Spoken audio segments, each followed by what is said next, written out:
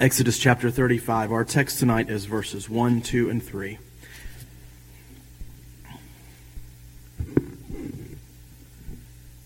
Hear the word of the Lord. Moses assembled all the congregation of the people of Israel and said to them, "These are the things that the Lord has commanded you to do. 6 days work shall be done, but on the seventh day you shall have a Sabbath of solemn rest, holy to the Lord. Whoever does any work on it shall be put to death. You shall kindle no fire in all your dwelling places on the Sabbath day." Amen. So far, the reading and hearing of God's holy and inspired word, may He add His blessing to it. I'm sure none of you do things like this, where for fun one day you go online and search literary dictionary and start looking at all the different terms that are used to describe the way people write books and the way the Bible was written and the way poetry is written. And if you were to go and look up different terms that are used when describing the plot of narrative texts, you would come across words like exposition and rising action and falling action and resolution. And some of you who may be in middle school or grade school are shaking your heads because you hear these words all the time. And some of you may be having flashbacks to all of the things that you've forgotten over the years. One of the words in the midst of all of those relating to the plot of narratives is called the climax. The climax is the most dramatic point of the whole story.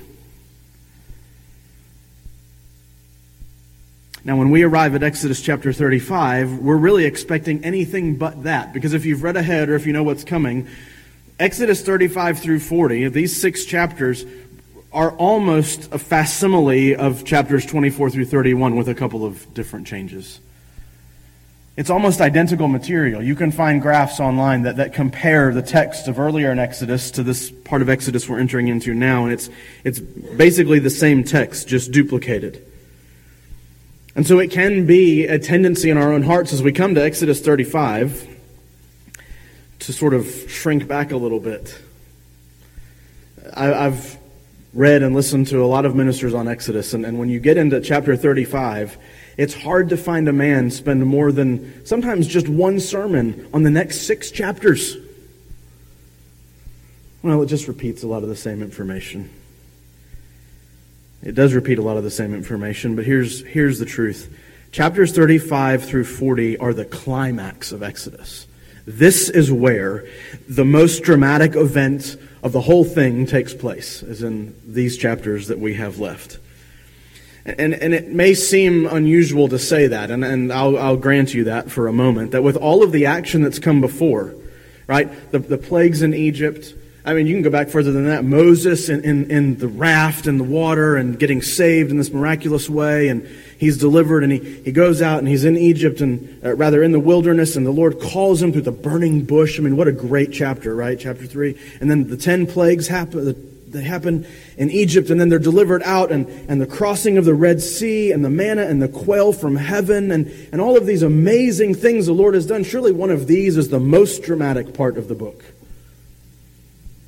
No, I posit to you tonight that the most dramatic part of this book are the next 6 chapters where the people build a tent.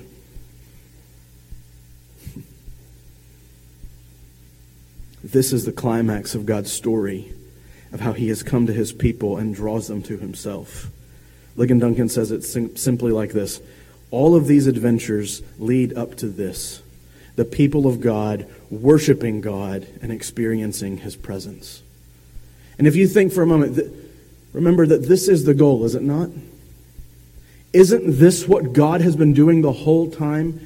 Isn't this where He's been leading them the whole time? Is bringing them to Himself, not setting them free from slavery so that they might go and seek after their own things. He freed them from their sin and enslavement so that they might love and worship Him. It's the same thing that He has done for us in Christ now. He did for them in Christ. He has set us free from sin and made us, as we'll talk about in a few minutes, slaves to righteousness. He has freed us to Himself. And so this is the high point of the book. When all of it has come together, the Lord has delivered them out of Egypt. He's explained to them at length on the mountain how they will worship him in the future, and now we finally arrive. We had that hiccup in chapter 32, which was much more than a hiccup.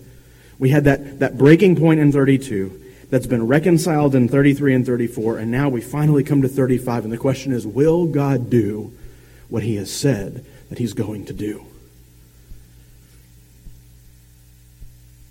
Chapters 35 through 40 are, of course, without explaining it further, the conclusion to this whole book. They present to us how the tabernacle is completed and constructed, and how there at the very end of 40, the Lord comes to inhabit this tent among his people. And there is indeed a lot of repetition from chapters 24 through 31. We talk about climax. There's another literary tool that we need to be aware of, and that's a literary device called repetition. We get bored with repetition. Well, we've gone through all of this information before. We don't need to be told again about the tabernacle. But we can't just think about this as information. We have to ask this question: why is God repeating himself? Why is he going back to everything he's already said about the tabernacle being constructed and now walking through all of those details again when they're actually happening? Why does God repeat himself? Alec Motyer writes about this. He says, Bible repetitions underline Bible priorities. Important things get said twice. Think about Jesus in the Gospels. Verily, verily, I say unto you. Or for us more modern readers, truly, truly, I say unto you. When Jesus says that, what have you been taught as you read your Bibles? You pay attention, right? At the very least, he was trying to tell his hearers in the moment that they should be paying attention.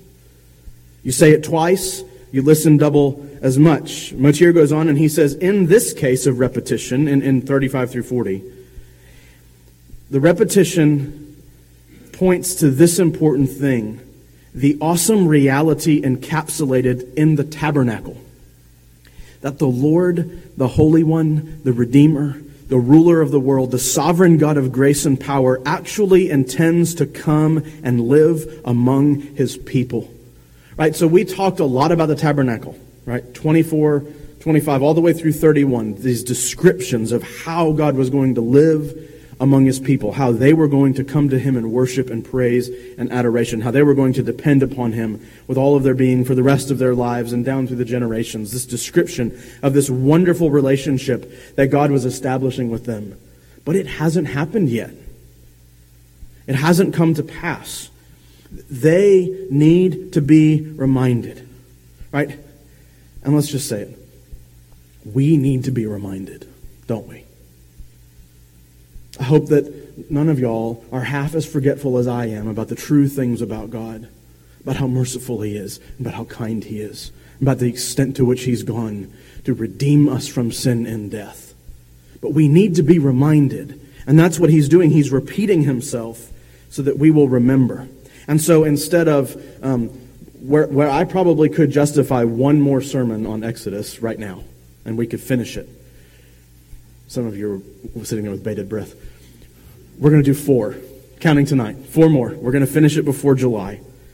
4 more sermons on Exodus. Tonight we've got 3 verses, which, yes, does mean that we're going to have some big chunks to deal with. We're going to try to focus in on why God, why Moses as the author writes these exact words again.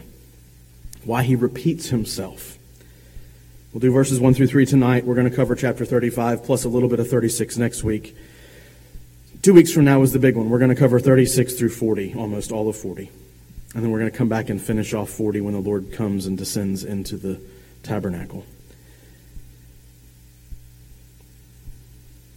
Let's get straight on this passage, though, as we begin to look at these last several chapters of Exodus. Do you remember before the last time God commanded Israel related to the building of the tabernacle, which they're about to do? That was all pre-32. That was all before they sinned the great sin against God.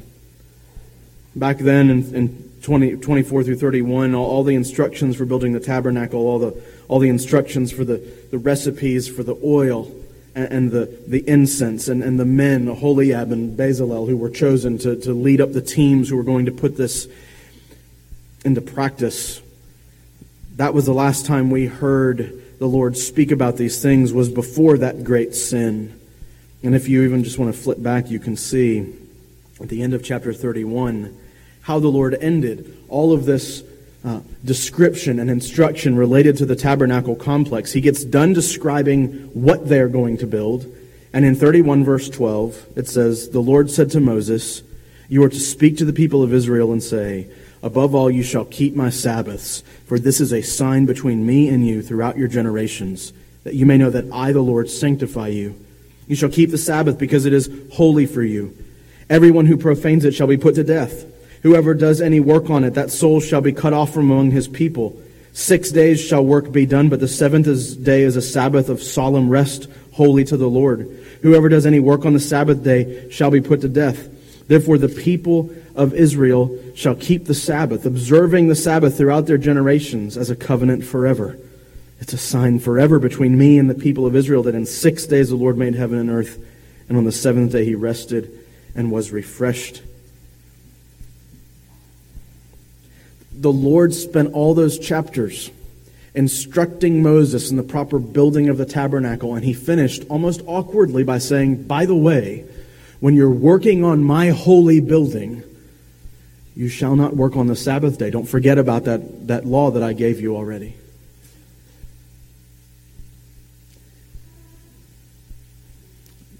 It's reported that when Calvin was ministering in Geneva, there was a 3-year period where he was asked to leave. He left, preaching in the middle of Matthew somewhere. This didn't happen to you when you preached through Matthew, brother. Aren't we glad? He was asked to leave halfway through his Matthew series.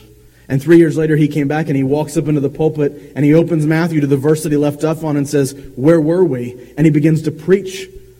And that's what God is doing. You see, at the end of 31, he had told them all about the tabernacle complex. And he said, "By the way, don't forget to keep the Lord's Day as you build this." And he comes here in 35, after all of the sin of the golden bull and the reconciliation, the renewal of the covenant and the making of new tablets. And he basically comes and says, "Now where were we?" And there's so much significance in this. On the one hand, it shows God's immutability. Listen to this, Christian. Your sin does not change God. Their sin in 32 changed nothing about their Lord Redeemer. Nothing about him changed. All of his intentions are still there to pursue them and lean in towards them and to continue in on what he established to begin with. And so this also shows his great mercy for his people. Your sin, beloved, when you belong to God, your sin does not turn him away. It inclines himself toward you in love and forgiveness. Now, it doesn't mean you can continue in sin, and we know this, right? The people returned. Moses returned. He pled that the Lord would return, and we see this in 35, that as the Lord comes back to where he left off, he's saying, "Okay, yes, you did a heinous thing, and you rebelled against me, but I am a God of mercy and grace. Let's start again.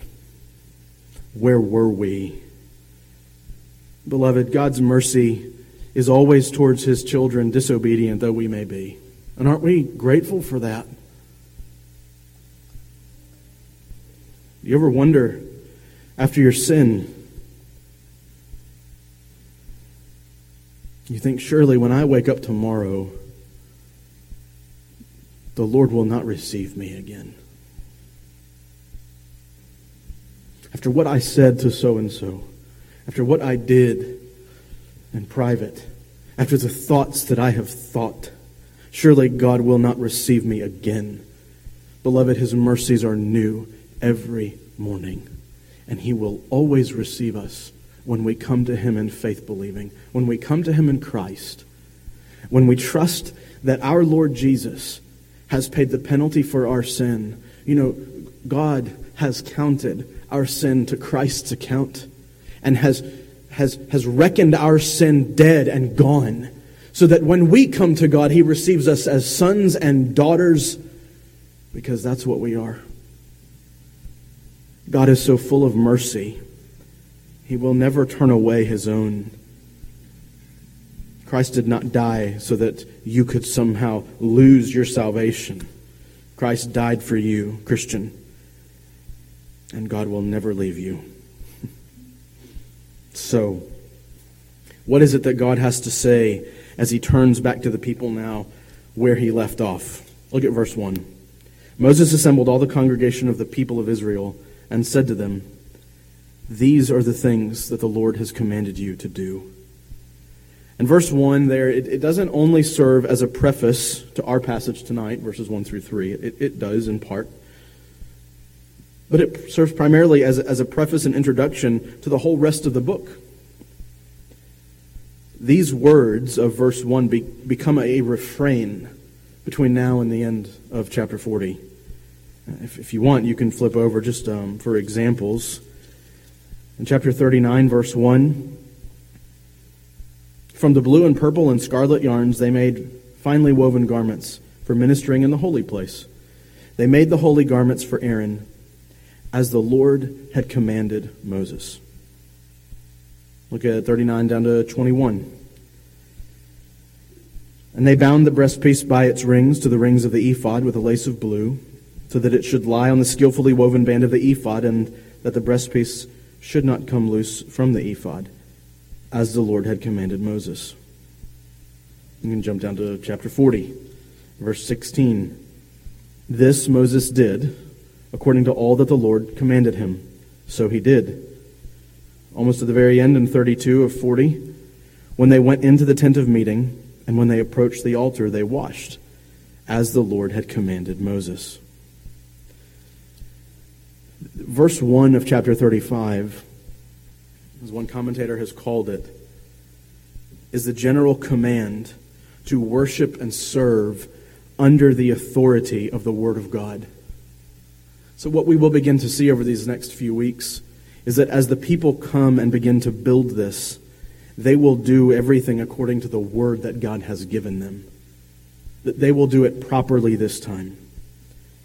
It's this broad principle, we may even call it sort of a regulative principle of living. How is it that Christians are to be in the world? Is that we do all that God has commanded. That we are not, as God's people, permitted to ever live for ourselves.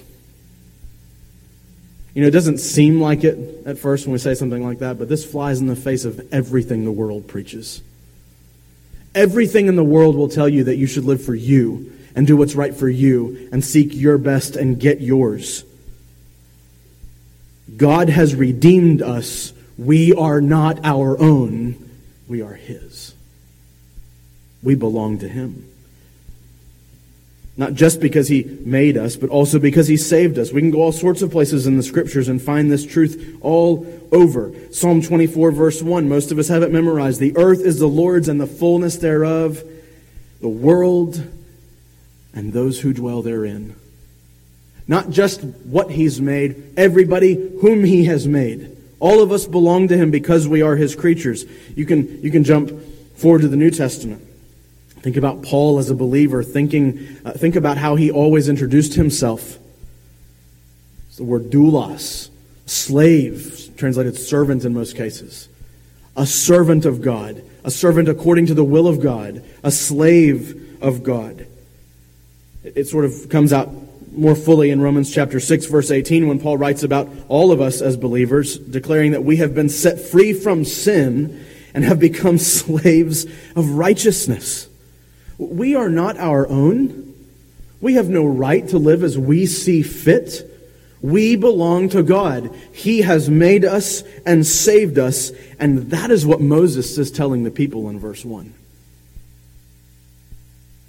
We live by the Word of God, not by our own whims or our own inclinations. Now, isn't that what happened in chapter 32? Isn't that what's in the back of their mind when Moses comes back to speak for God again? Aren't they thinking, is God going to receive us? And they see that God is going to receive them, but Moses reminds them, listen, you will do all that God has commanded you to do and nothing else.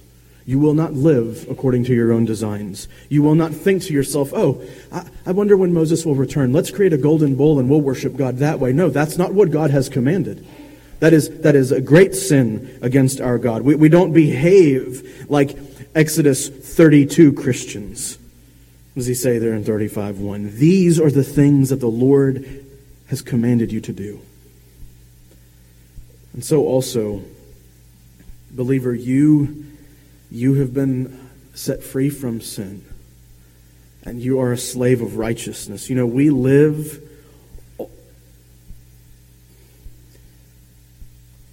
always toward God, always under His watching eye. At the same time, we always live free of shame because He has redeemed us and separated us from our sin. We're not defined by our remaining corruption. We are defined as Christ followers. We are Christians. We live before Him and we seek to please Him. Flip over to Romans chapter 8. If you have your... I'm not going to say if you have your Bibles. You better have your Bibles. Flip over to Romans chapter 8 if you would like to look at this. Don't worry, I'll read it too.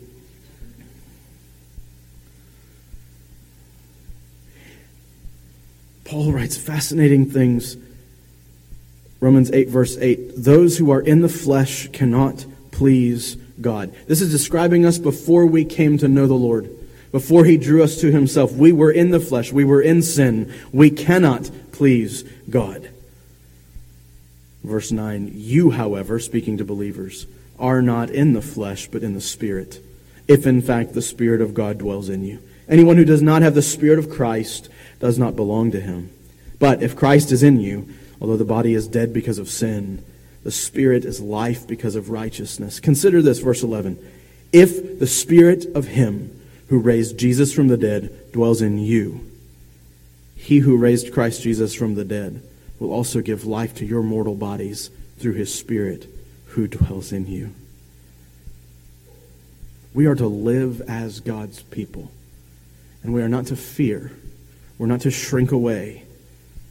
There is no shame, for our sin has been paid. It has been erased and separated from us. We have been empowered by that same Spirit who raised Christ from the grave. He lives in us, and He gives life to our mortal bodies so that we may walk with God and seek to please Him. This is the general command, to worship and serve under the authority of the Word of God. And this general command that Moses gives to the people leads into one of the supreme commands that's to govern all of their work as they begin to establish the tabernacle, and it is the observation of the Sabbath. Look at verse 2. 6 days' work shall be done, but on the seventh day you shall have a Sabbath of solemn rest, holy to the Lord. Whoever does any work on it shall be put to death. You shall kindle no fire in all your dwelling places on the Sabbath day. Just imagine there for a minute, they're about to be tasked, they've been tasked, they're about to actually put it to practice, with building the tabernacle. I mean, what better work to do on the Lord's day than the Lord's work, right? There's going to be a tendency in them that even on the Sabbath day, they should continue to work and labor and construct and build this tent and the complex that God has designed for them. Right? At the very least, you can imagine, maybe, that they'll observe some kind of partial Sabbath, right? Well, they go to worship in the morning and then they do whatever they want in the afternoon, which may, in fact, include some of this holy work towards the tabernacle. And so at first, it really should strike us as a bit odd that the Lord would forbid them from working on the tabernacle on the Sabbath day. That's exactly what it does. It structured it at the end of 31, and it's reminded here in 35 that the Sabbath command is to structure their response to all the work the Lord is requiring of them. Let's just make a couple of comments on the end of verse 2 and all of verse 3, and then we're going to pull out a bigger principle. A lot of people have trouble with the end of verse 2. Whoever does any work on it, that is on the Sabbath day, shall be put to death. Ligon Duncan has the best I've ever heard on this. He says, isn't it interesting that God was willing to say to the Israelites, listen, if you decide to work 24/7, I will give you rest. That is, if you decide to work all the time, I will give you rest. I'll kill you. Ligon records God's thoughts. You're going to get rest one way or another. You're either going to rest on my day or I'm going to put you to death. And Ligon's comment on that is this. Isn't it amazing how serious God is about your rest? Isn't it amazing? He says, if you won't, I'm just going to kill you. Because let's be honest, life's not worth living if you don't observe this pattern that I've established. Verse 3, you shall kindle no fire in all your dwelling places on the Sabbath day. This shows that the principle of Sabbath applies not just to public work, right, of working on the tabernacle, but it follows you home. You shouldn't start a fire on the Lord's, now they were still living on manna and quail, so they weren't having to cook anything. They weren't having to gather anything on the Lord's day, on the Sabbath day. But it's still the principle that's applied there. Listen to this. This is still even with you at home. And here we go. Here's the broad principle that Moses is seeking to show them and that the Lord seeks to show us. The Lord's day, if we can translate it into the New Testament, the Lord's day matters to the Lord. Remember what we've said about repetition? This is like the fourth time that he's dealt with it in Exodus alone. Sabbath practice, the fourth commandment. The Lord's day matters to the Lord. He is concerned for your rest. We often think about the Lord's day sort of, I kind of squirm, I just don't know. I've got so much I need to do. The Lord cares about your rest, beloved. He wants you to rest. He wants you to stop. And he wants you to breathe and remember that he's got it. Matthew Henry says the honor of the Sabbath was above that of the sanctuary, more ancient and more lasting. Did you think of this? That they're building the tabernacle where God will dwell among his people. And God says, but the Sabbath is more important. Don't work even on the tabernacle on my day of rest. Ligon again says it's a beautiful thing.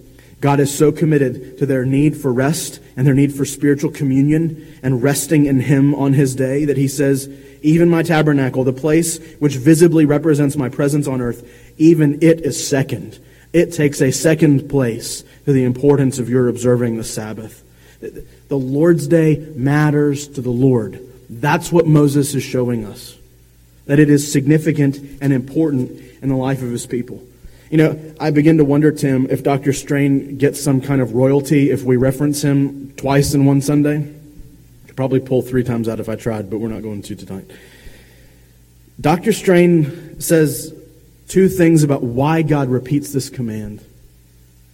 Yes, the Lord's day matters to the Lord, but why in particular? And he has 2 observations that are helpful. One, because God is rich in mercy and cares for his people. Do you know that God is concerned for you and for your body and for your soul and for your mind, that you get rest, that you not kill yourself by working to death? Strain says how kind and what a precious gift that God says to us in our frenzied 24/7 lives, rest. Rest. Secondly, Dr. Strain says God wants to make sure that we do more than just work for him. He wants to make sure that we have fellowship with him. It maybe not, with the exception of the fact that the Lord specifically prohibits it, maybe not the worst thing to do on a Sabbath to work at the church. Maybe not the most horrible thing in the world. But the Lord wants us to stop even that kind of work, so that we might fellowship with him, so that we might know him through the ordinances of his worship, so that we might cling to him in the ways that he has established for us, so that we might be free from worldly cares, as godly and religious as they may be, so that we may focus on the Lord as he has revealed himself to us in our Lord Jesus. Strain asks this question: has your labor in your master's praise become a substitute in your life for actually meeting him for the nourishment of your own soul? Now, are we too busy about the things of God to actually get to know God, to actually seek after him and cling to him?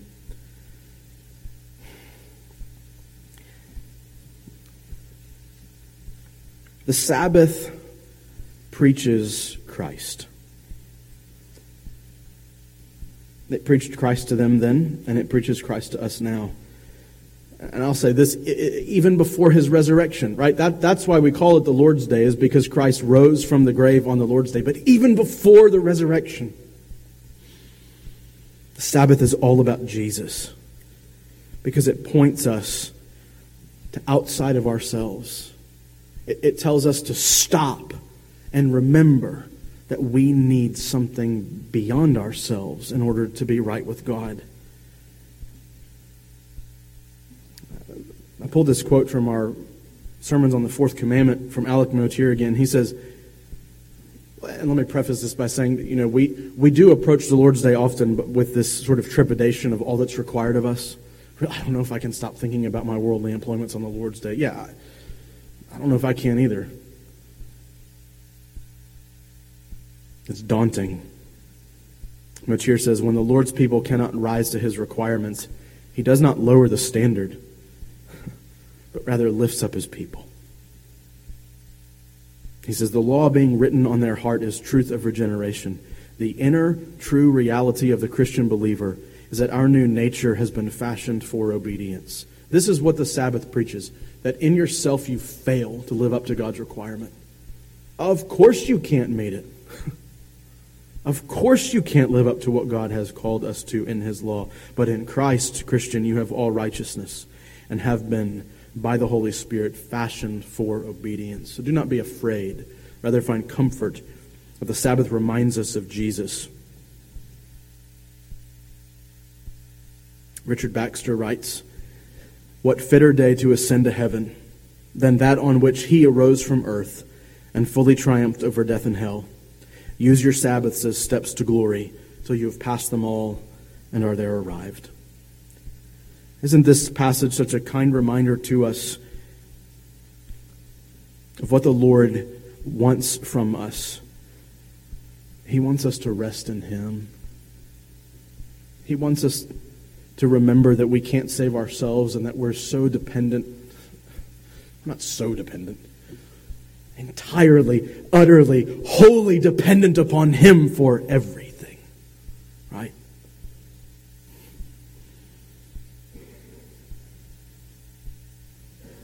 See God's mercy as he keeps them moving in what he originally planned. See his faithfulness in all he does, and remember that this faithful God, this merciful God is our God today. And in Christ, we have so much more a sight of his mercy and faithfulness than ever Moses had, the very one who beheld the face of God or the back of God. Be pleased to trust in Christ. Be glad at what he has done for us in the gospel. And may God help us. Amen. Oh, Father, please, for the sake of your Son, send the Holy Spirit now to write the truth of your word upon our hearts that we may not sin against you. Teach us what it is to live a whole life before you. Teach us what it is to punctuate our weeks with the Sabbath and step them to glory. We yearn for that day when sin will be no more. Come quickly, Lord Jesus. Amen.